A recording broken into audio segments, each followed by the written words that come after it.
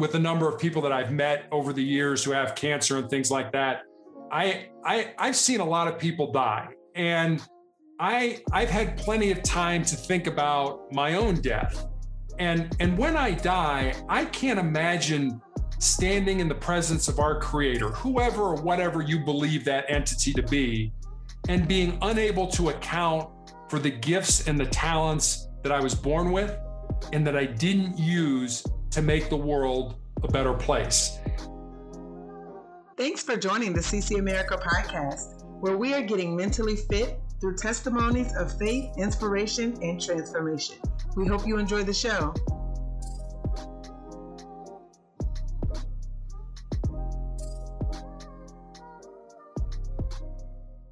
Good evening. This is Tamaria Jordan, and I am the host of the CC America podcast. This is a show all about getting mentally fit. What that means is sharing stories of faith, inspiration, and transformation. Tonight, you are all in for a treat. On this episode, I have the pleasure of interviewing Mr. Terry Tucker.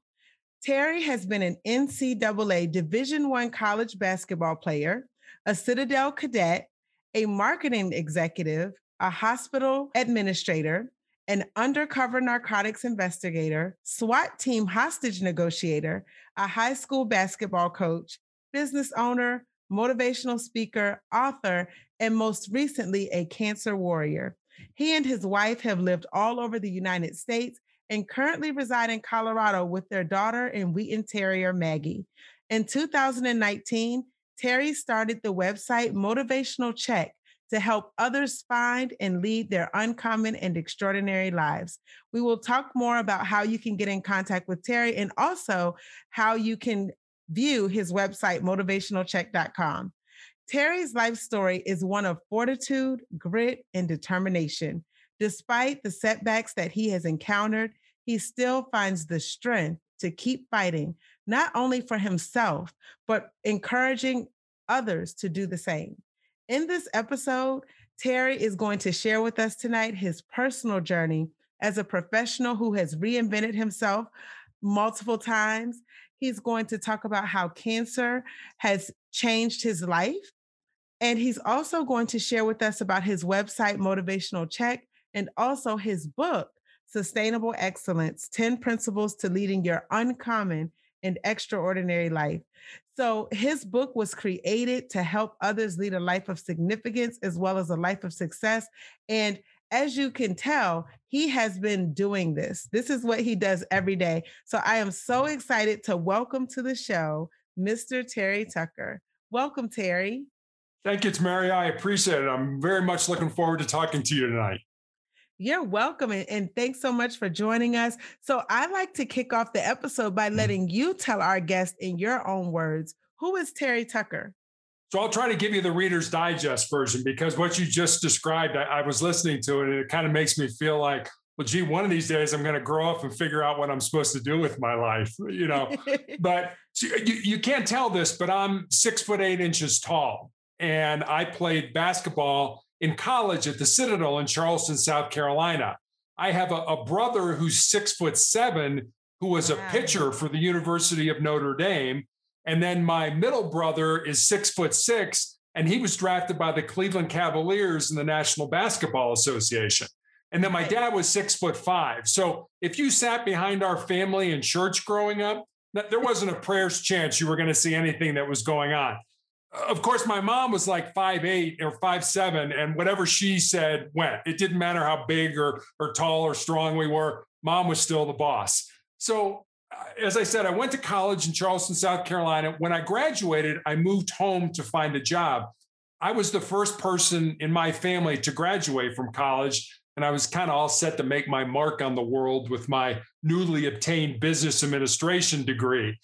Fortunately, I ended up finding that first job. As you mentioned, I was a marketing executive in the corporate headquarters of Wendy's International, the hamburger chain.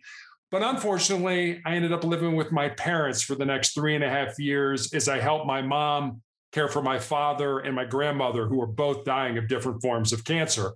I won't go into any more specifics about my professional career, But as you mentioned, my wife and I have been together. We've been married for 27 years, and our only child, a daughter, is a graduate of the United States Air Force Academy and is a lieutenant in the newly created Space Force. So, in a nutshell, that's Wow. pretty much me. Wow, that's amazing. You have an amazing background and hats off on all of the accomplishments. I know you said it seems like, what am I going to do when I grow up? But for a lot of people, they're probably afraid to take that next step and try something new, but you did it and that's awesome. Just your family background is definitely very interesting. I think it shows how many opportunities that we can have depending on how we look at life and also if we're open to them. So hats off. Well, thank you. Thank you very much. I didn't want any grass growing under my feet, so to speak. And, I took opportunities when they came about. I love that. So, speaking of which, how have various life events helped shape the person that you are or that the person that you've become? So, probably the greatest challenge of my life began in 2012 when I was diagnosed with this rare form of cancer. And I know we'll get to that here in a minute. But when I go back and look at my life, especially in high school, so I played Division I college basketball, despite the fact that I had 3 knee surgeries in high school. And 2 of those knee surgeries were before arthroscopic surgery was available. So I have the large kind of zipper scar on the outside of my knee. And after the second surgery, my doctor told me they took out 25 pieces of my bone. And my doctor told me that basketball was done and that I might not walk normally again. So that was the first time I really faced a challenge.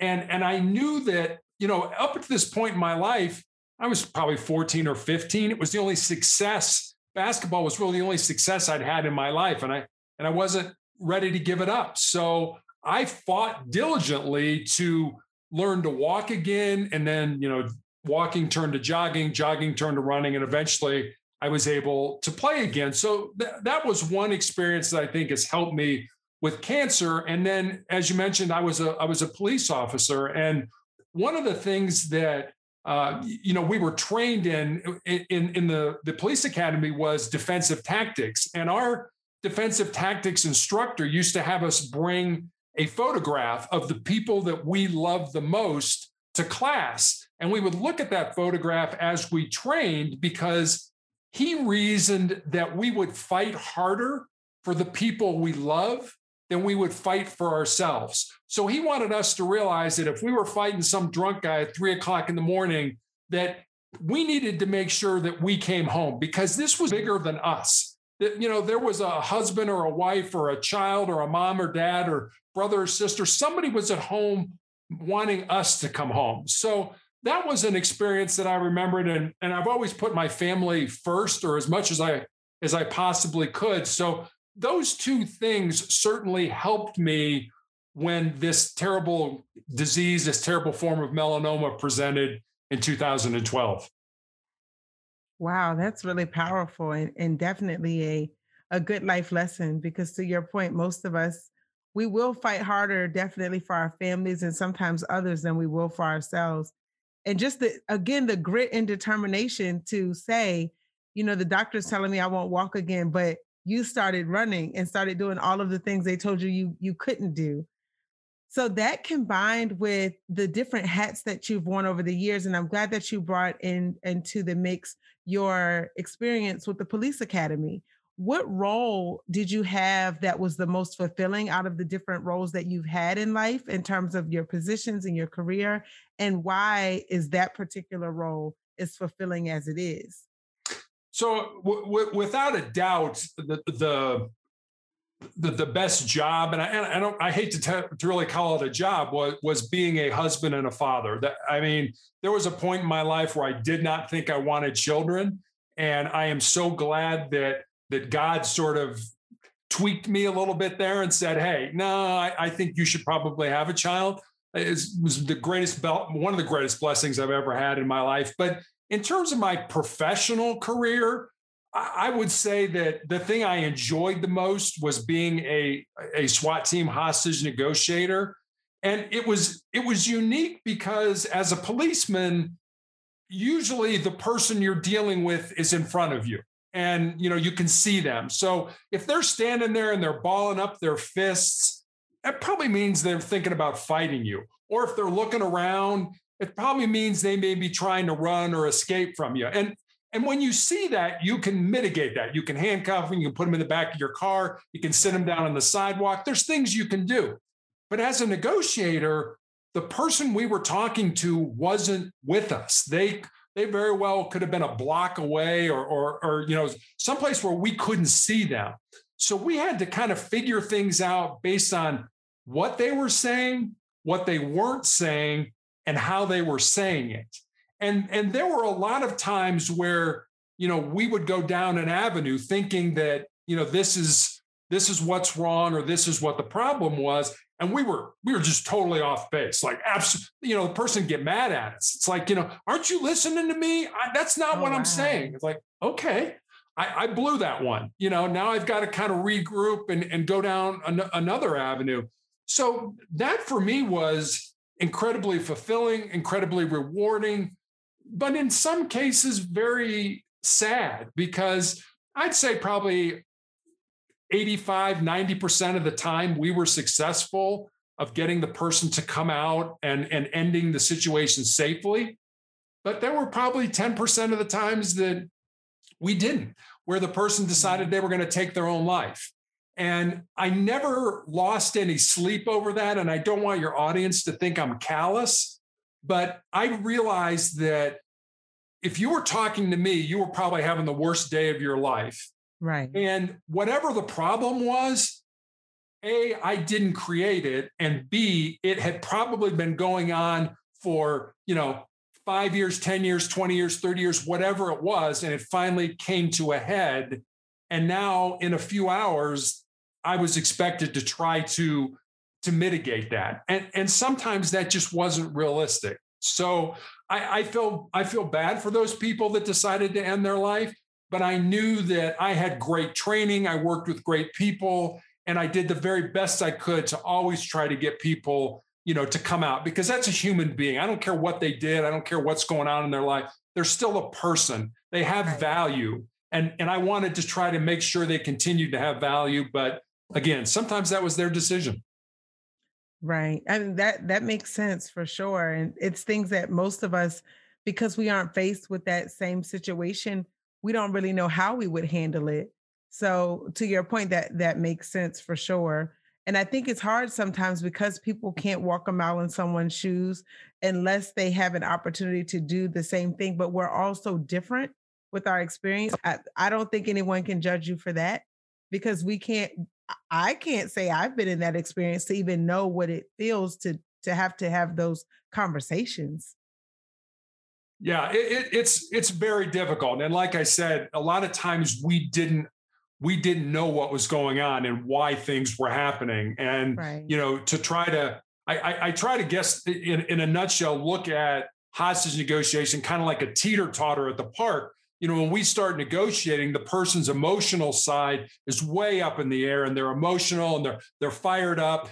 And over time, our job is to kind of get that teeter-totter to kind of come to equilibrium and hopefully get their rational side up in the air. Because when you're rational, you can make good decisions. It's like, I'm going to put the gun down. I'm going to come out. But when you're thinking with your emotional brain, that's not the time to talk about solutions. That's just the time to give you an opportunity to burn off some of that energy by asking you open-ended questions and then being quiet and letting you just talk to kind of burn that energy off. So that's kind of in a nutshell what we did and how we did it. So it's interesting that you described that as one of the most fulfilling roles, because ironically, the next question I had for you was with regard to your role as the SWAT hostage negotiator in terms of like your most life-changing lesson. But based on what you just shared a moment ago, even what advice would you have for someone when they are in an emotional state and they need to come down so that they can actually make a rational decision? So life lesson and any tips on helping people move from emotional to the rational side of their brain. I think when you're emotional, and we're all this way, when you get emotional, when you're trying to make a decision and you're emotional, you won't make a good decision. You won't make a good decision for yourself. So a lot of times what I just recommend for people is go take a walk. Just go walk around the block, go walk to the park, do whatever you do, but do something physical, because that physicality will help you to burn off a lot of that emotional energy. And once that's burned off, then you can start thinking with your rational mind. When we're rational, we make much better decisions. So, like I said, we spent a lot of time negotiating with people where we were just asking them a question, and an open-ended question, not a yes or no question, but an open-ended question that we wanted them to just talk. Just tell me from day one to why we're here today. I don't care if you got to tell me about 10 years of your life. Burn off that energy. And obviously, if you're not in a situation where the police are at your door and you're talking to a policeman, and you realize you're tense, but I got to make this decision. Go take a walk. Go take a walk and relax. And when you do that, you'll have an opportunity to make a much better decision for you. May not be a good decision. There may not be a good alternative, right? But there's always a better alternative than one that you make with your emotional brain. Great tip and advice for sure. Things that we don't think about. So you mentioned in 2012 being diagnosed with the rare form of cancer. Can you tell us more about that? And also, I guess, what advice you would give others on recognizing the warning signs potentially?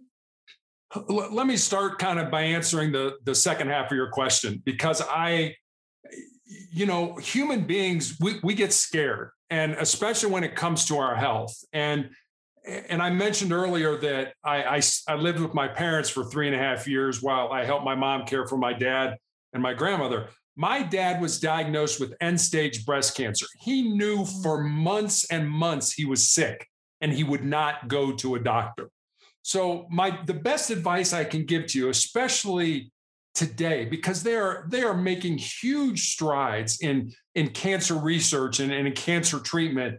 I mean, there are things that I've been able to do that were not available to my dad. And now, granted, it's been 35 years since he passed away, but if we think something's wrong, we tend to deny it. It's like, no, nothing, everything's fine. No, if something's wrong, go see your doctor. I don't care how scared you are, how nervous you are, how worried you are. Go see your doctor, because if you catch it early, and we all know this is common sense. We've heard a million American Cancer Society ads out there.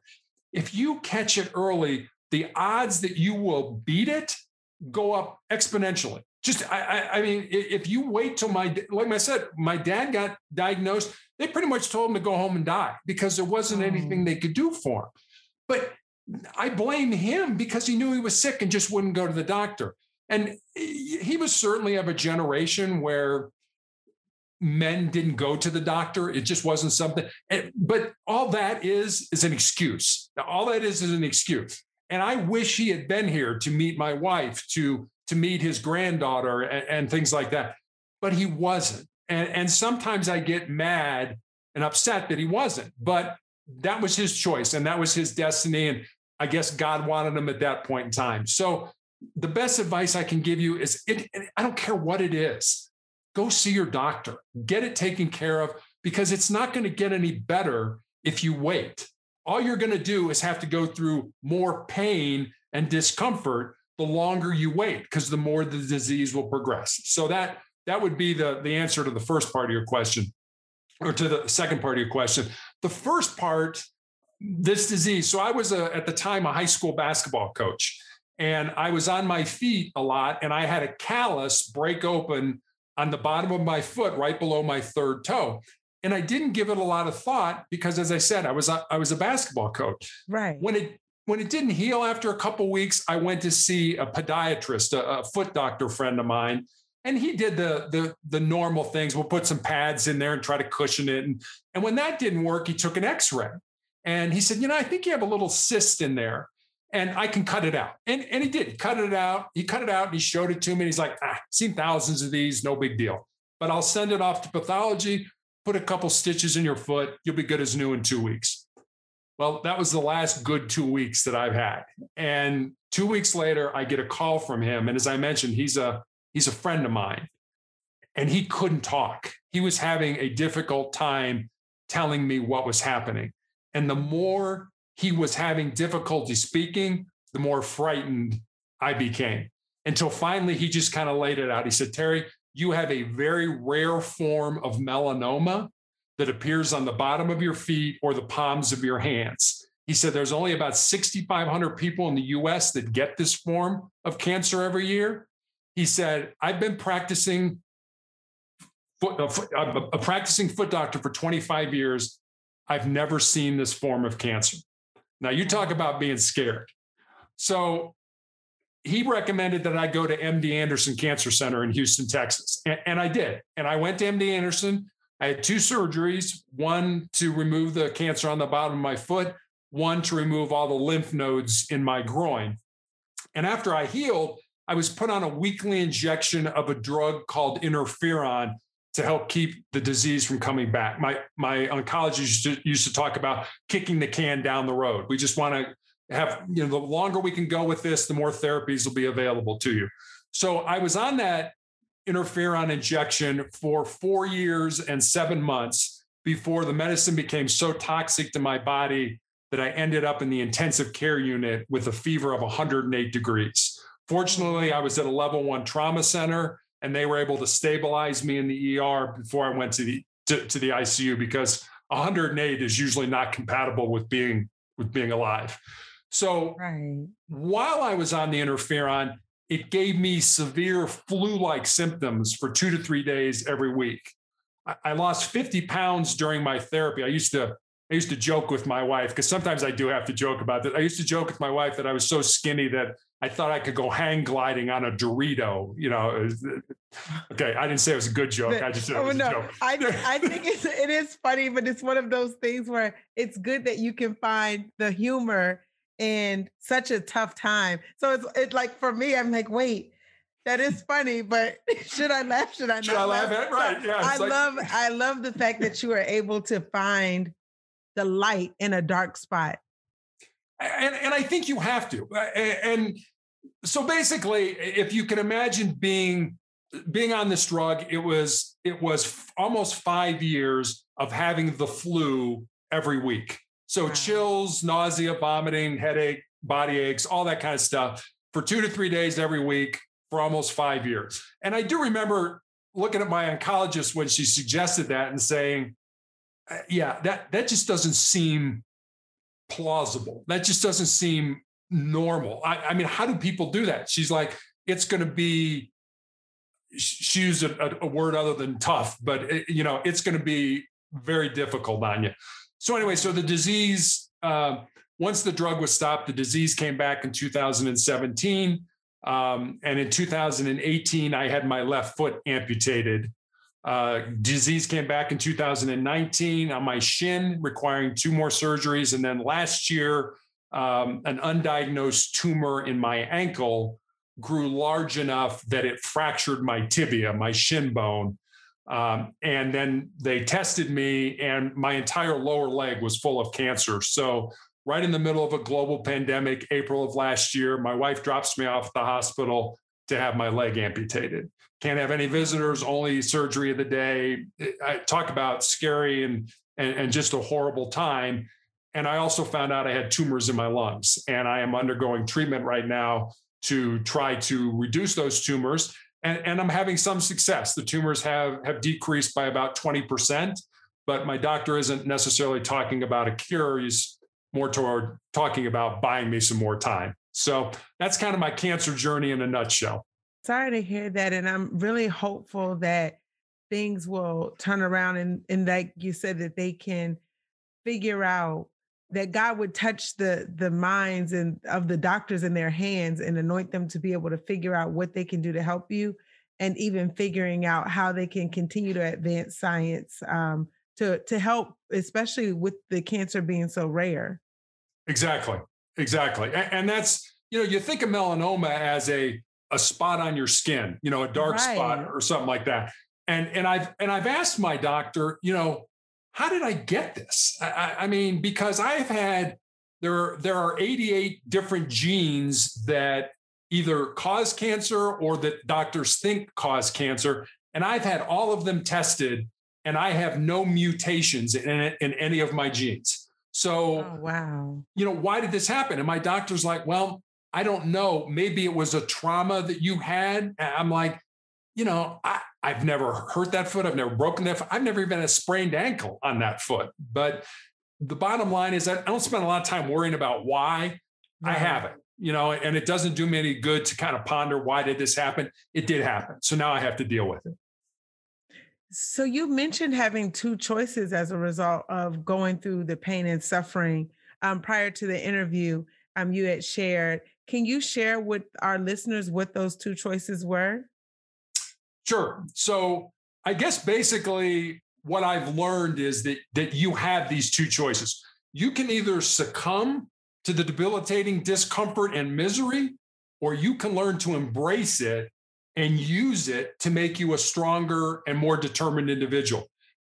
I chose the latter, but I want your audience to understand that there were days I felt so poorly and I was in so much agony that I literally prayed to die. I just wanted out of this life. Each day was a struggle struggle to use my mind to override the apathy and the distress that my body was feeling. I realize that pain and discomfort can beat you to your knees and it can keep you there if you let it. But I also came to appreciate that I could use my pain and suffering to make me a stronger and more determined individual. Amen. So is that what kind of led you to moving forward with Motivational Check in 2019? Can you tell people about your journey to starting that site and also what they can expect from that site? Sure. So I had my leg amputated as I said, in January of 2018. And I had plenty of time to heal. And I used to lay in bed at night and kind of look at the ceiling and be like, okay, God, what next? What do you want me to do? Where are we going on this journey? Because you just took my foot. Now, and I'm gonna have to learn to walk again and stuff like that. And in all honesty, I was kind of hoping, that the heavens would open and that, the voice would come down and say, you will do this. There's another joke that, and you can laugh at this one if you think it's funny. There's another joke that goes, when we talk to God, it's called prayer. When God talks to us, it's called schizophrenia. And in a way, that's true. I mean, God never spoke to me and said, Terry, Right. do this. But what God did was put other people in my life and say, hey, Terry, did you ever thought about doing a blog, or did you ever thought about writing a book? And so, and I mean, writing a blog, you got to understand, I'm barely able to turn my cell phone on in the morning. So, I mean, when it came time to putting a blog together, my original blog was 4 pages. It took me 4 months because I'd start something, I'm like, I don't know what that means. So I'll go over here and research it, and okay, now wait a minute, I don't know what that means. Now I got to go research it. I'm sure my 25-year-old daughter could have put it together in about 10 minutes, but it took me 4 months to put this together. And then I was like, well, what do I call it? What do I, and I chose the title Motivational Check because when I was in the police academy, whenever we were doing physical training or defensive tactics, and somebody was, they're having a tough day and I'm hurting or I got a cramp or whatever it is, they could yell out motivational check. And the rest of us would respond with 84, which was our academy class number, just to let the person know that, hey, we're hurting too, but we're here with you, and we're all in this together. You're not alone. We're here with you. So I thought, wow, that would be a great title for this blog. And all the blog is a daily saying, quote, whatever you want to call that in some way I think has inspiration or motivation for people. Every Monday, I put the Monday morning motivational message on. And sometimes that's a story to read, sometimes that's a video, but and all my videos are short. They're, no more than 10 minutes because I realize people are busy. But if you want to go and get a quick shot of inspiration or motivation, you can go to Motivational Check. You can find out the quote for the day and then just get on with your life and maybe apply that quote to how you live your life that day. So that's pretty much how Motivational Check, my blog, came about. I love that.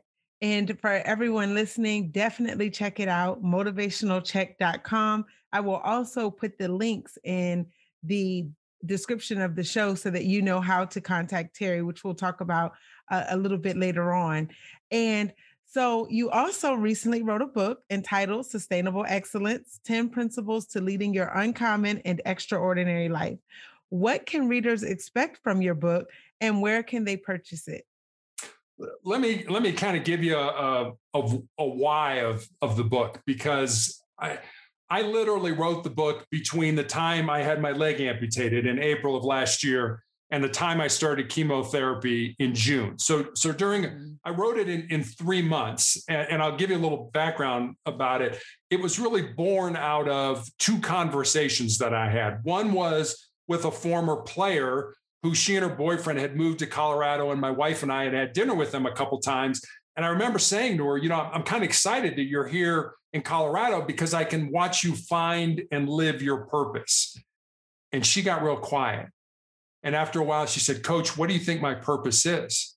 I said, I don't know what your purpose is. That's what your life should be about, finding that purpose and then living it. So that was one conversation. The second conversation was with a young man, actually from the Citadel where I graduated, who was a basketball player, who said, what do you think are the things that I need to know to not only be successful in business or in my job, but in life? And I thought about it for a while, and I didn't want to give him the classic, work hard, get up early, help others kind of thing. Not that those aren't important. They are very important. But I wanted to go deeper. I kind of wanted to give him some things that would resonate in his soul, for lack of a better word. So I spent some time jotting notes down and putting things together. And eventually I had these 10 principles or 10 ideas, and I was comfortable with it. And so I sent it to him. But then I kind of stepped back and I looked at him and I said, well, I have a life story about that principle, or I know somebody who has a life story about that principle. So I literally sat down at the computer with the principles and started to build stories underneath them that either illustrated the principle itself or stories about how the principle could impact or has impacted somebody that I knew or somebody that I had read about. And then I had a book, or did I have a book? You don't know. I always say I wrote the book, but I honestly believe it was inspired by God. I kind of think God was like, just sit down here and be quiet and do what I tell you and, type away and there you go. So I gave it to some young friends of mine and I said, would you please read this and tell me if I'm all wet or if this is something that really might be something we should publish. They thought it was great, thought I should publish it. And so I did. And when I published it, I was all excited. And it was like, okay, I got to sell books. I got to sell books. I got to sell books. And I had a best-selling business author in the UK who I'd been in contact with and was talking about publishing. And he said, and Terry, slow down. He said, you're not in the business of publishing books. You're in the business of helping people. If you help people, your books will sell themselves. And I was so glad he did that. I mean, it was like slapping me in the face, but I needed to be slapped in the face. And so now I spend more of my time worrying about helping people. And if people want to buy the book, that's great. I didn't write the book to make money or to be famous. I wrote the book to help people. So that's kind of how it came about. You can buy it on Amazon. You can buy it on barnesandnoble.com. You can buy it on Apple iBooks, pretty much anywhere you can get a book online. You can buy it. It's in ebook form. It's in paperback. It's also in hardcover. So if you feel the opportunity to pick it up, feel free to do that. And And when you read it, send me a note. Let me know what you think. Tell me you thought it was good or what you liked about it and things like that. I'm always interested in hearing about that. Fantastic. Well, I'll tell you that I will definitely send you my review because I have it on my computer right now. So I'm Thank looking you. forward to diving in myself. So you actually when you talked about God and the inspiration for your book. What other areas has faith played a significant role? I feel like I've heard it weaved throughout your story, but I'd love to hear from your perspective specifically where you see that faith showing up. I think the what I call the three things that really have kind of gotten me through this whole journey are what I call the three F's, which are faith, family, and friends. And faith certainly being number one. And I have, unfortunately, when I was a police officer, and certainly when with the number of people that I've met over the years who have cancer and things like that, I've seen a lot of people die, and I've had plenty of time to think about my own death. And when I die, I can't imagine standing in the presence of our creator, whoever or whatever you believe that entity to be, and being unable to account for the gifts and the talents that I was born with and that I didn't use to make the world a better place. And I've always been religious, I guess, for lack of a better word. But for me, it goes so much deeper. And I think about my faith. I think about a God who made me in His image and likeness, who made me in love, who made me knowing all the dumb, stupid, crazy, idiotic, sinful things that I would do in my life, and yet still loved me enough to put me on this earth and give me an opportunity to make it better. And when I think about that, when I think about how really insignificant I am, it really, death doesn't scare me. And the reason it doesn't scare me is because I believe I found my purpose in life and I lived it. It's the people that, as I said, I've seen so many people die, and the people who, like you and I, would probably think of as dying in a peaceful manner, those are people that found their purpose in life and they lived it. The people who go kicking and screaming, who want another day or another month or another year, those are people who never did anything with their lives. They never saw the necessity to lead their uncommon and extraordinary purpose in life.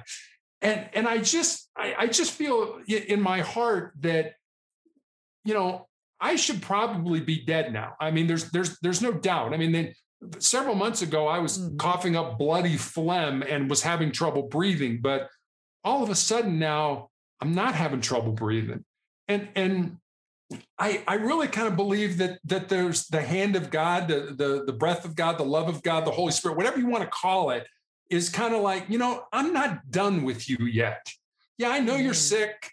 I know you want to just kind of lay on the couch and watch television, but no, I got other stuff for you to do. And I think if you're open to that, then I mean, you are a miracle. I am a miracle. My neighbor is a miracle.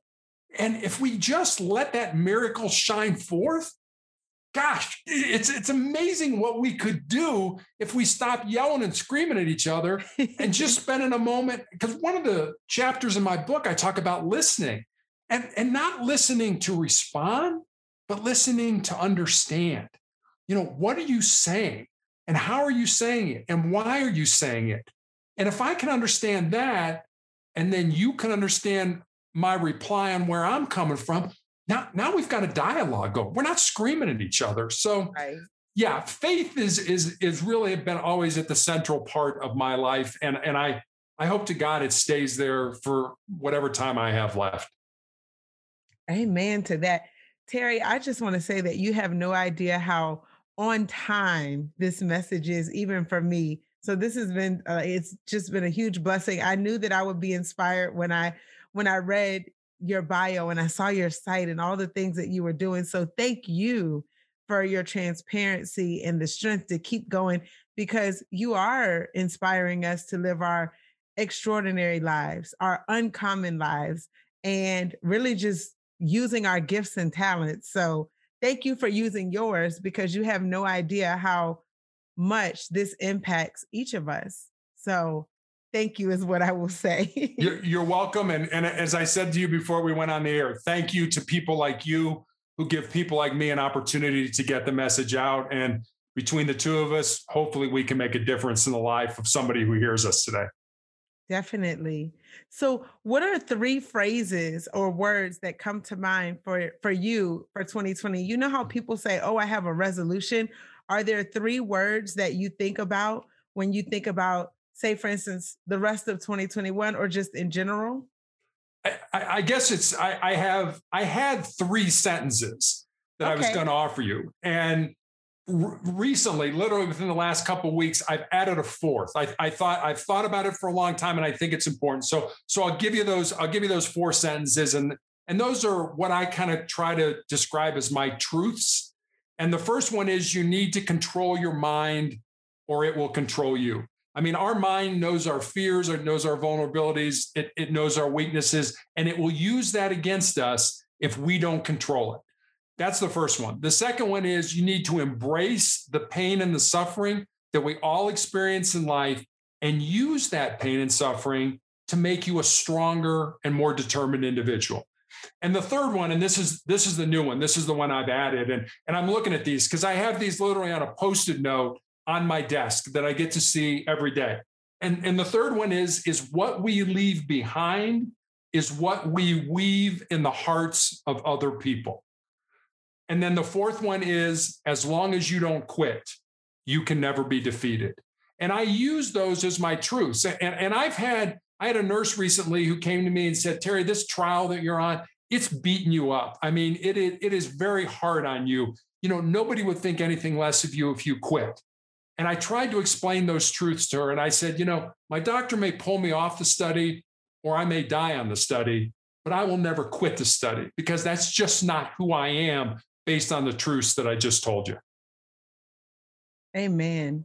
And you're right. It's not in all of the different testimonies, every single one that you've shared, the doctors may tell you what they think, but everything, like you said, you're a miracle because everything that they told you you couldn't do, you've been able to still do.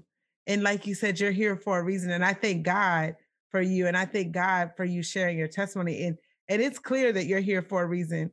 And like you said, all the things that you've gone through. So I would love for you to share with our listeners how they can connect with you. Sure. The easiest way is through motivationalcheck.com. I mean, there's access to buy the book. There's my social media sites. You can leave me a note. If you want to email me directly, it's motivationalcheck@aol.com. Fantastic. And are there books that you would like to add or any questions that I didn't ask that you wish I would have covered? I'll end with two quick stories, if I may. Sure. The first one is I've always been a big fan of Westerns. You know, growing up, my mom and dad used to let me stay up and watch Wild Wild West and Gunsmoke and things like that. In 1993, the movie Tombstone came out, and it starred Val Kilmer as John Doc Holliday and Kurt Russell as Wyatt Earp. Now, Doc Holliday and Wyatt Earp were two living, breathing human beings that actually walked on the face of the earth. They're not made up characters for the movie.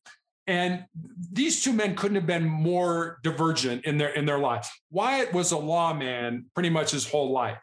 Doc, they called him Doc because he was a dentist by trade, but he was pretty much a card shark and a gunslinger. But somehow these two men formed a very close friendship.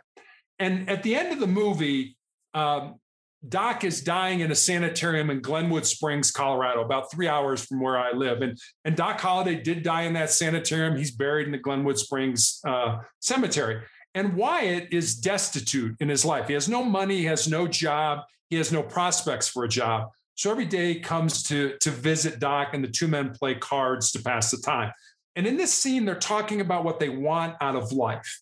And Doc says, I was in love with my cousin when I was young, but she joined a convent over the affair. But she's all I ever wanted. And he looks at Wyatt and he says, what about you, Wyatt? What do you want? And Wyatt kind of nonchalantly says, I just want to lead a normal life.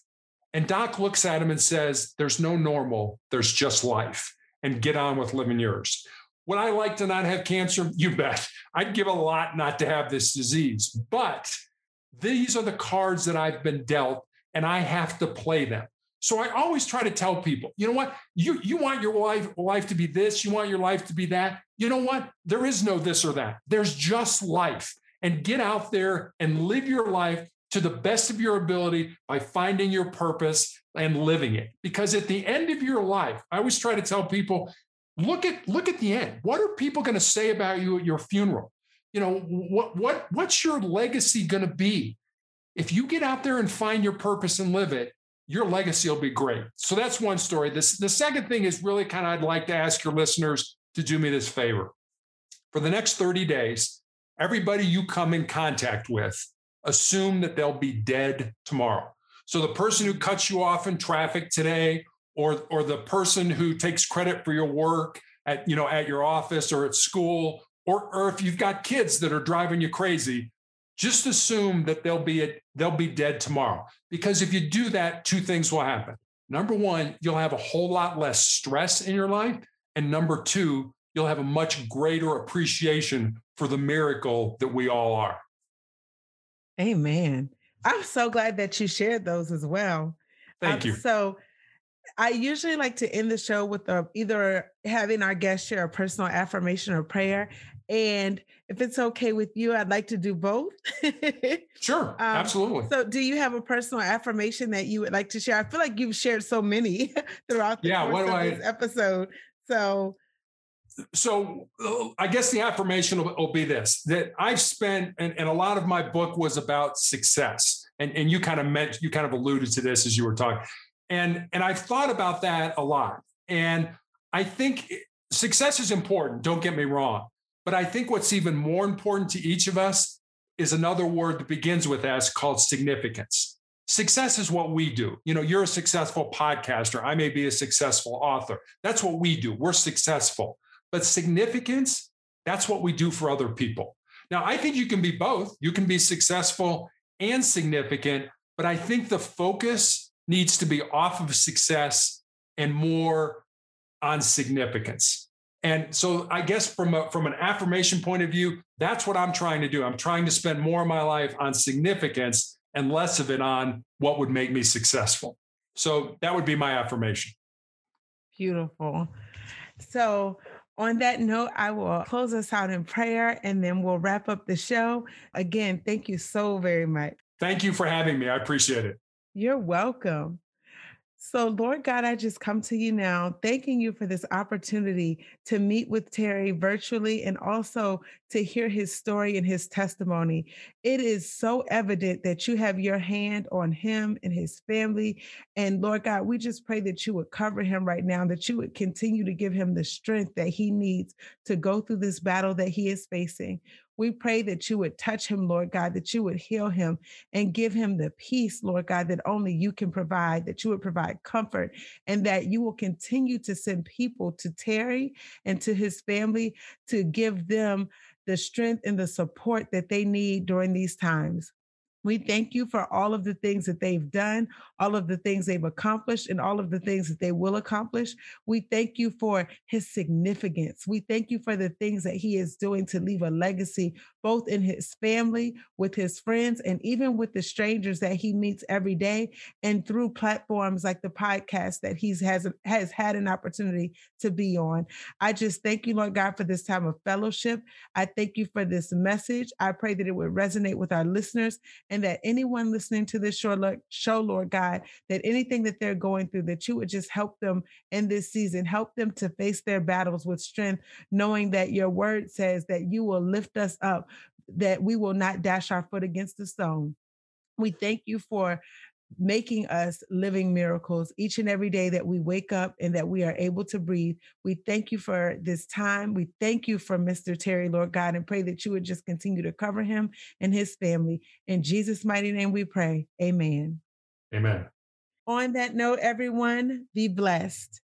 Thank you for tuning in to another episode of the CC America podcast. We appreciate you tuning in week after week and joining us for stories of faith, inspiration, and transformation.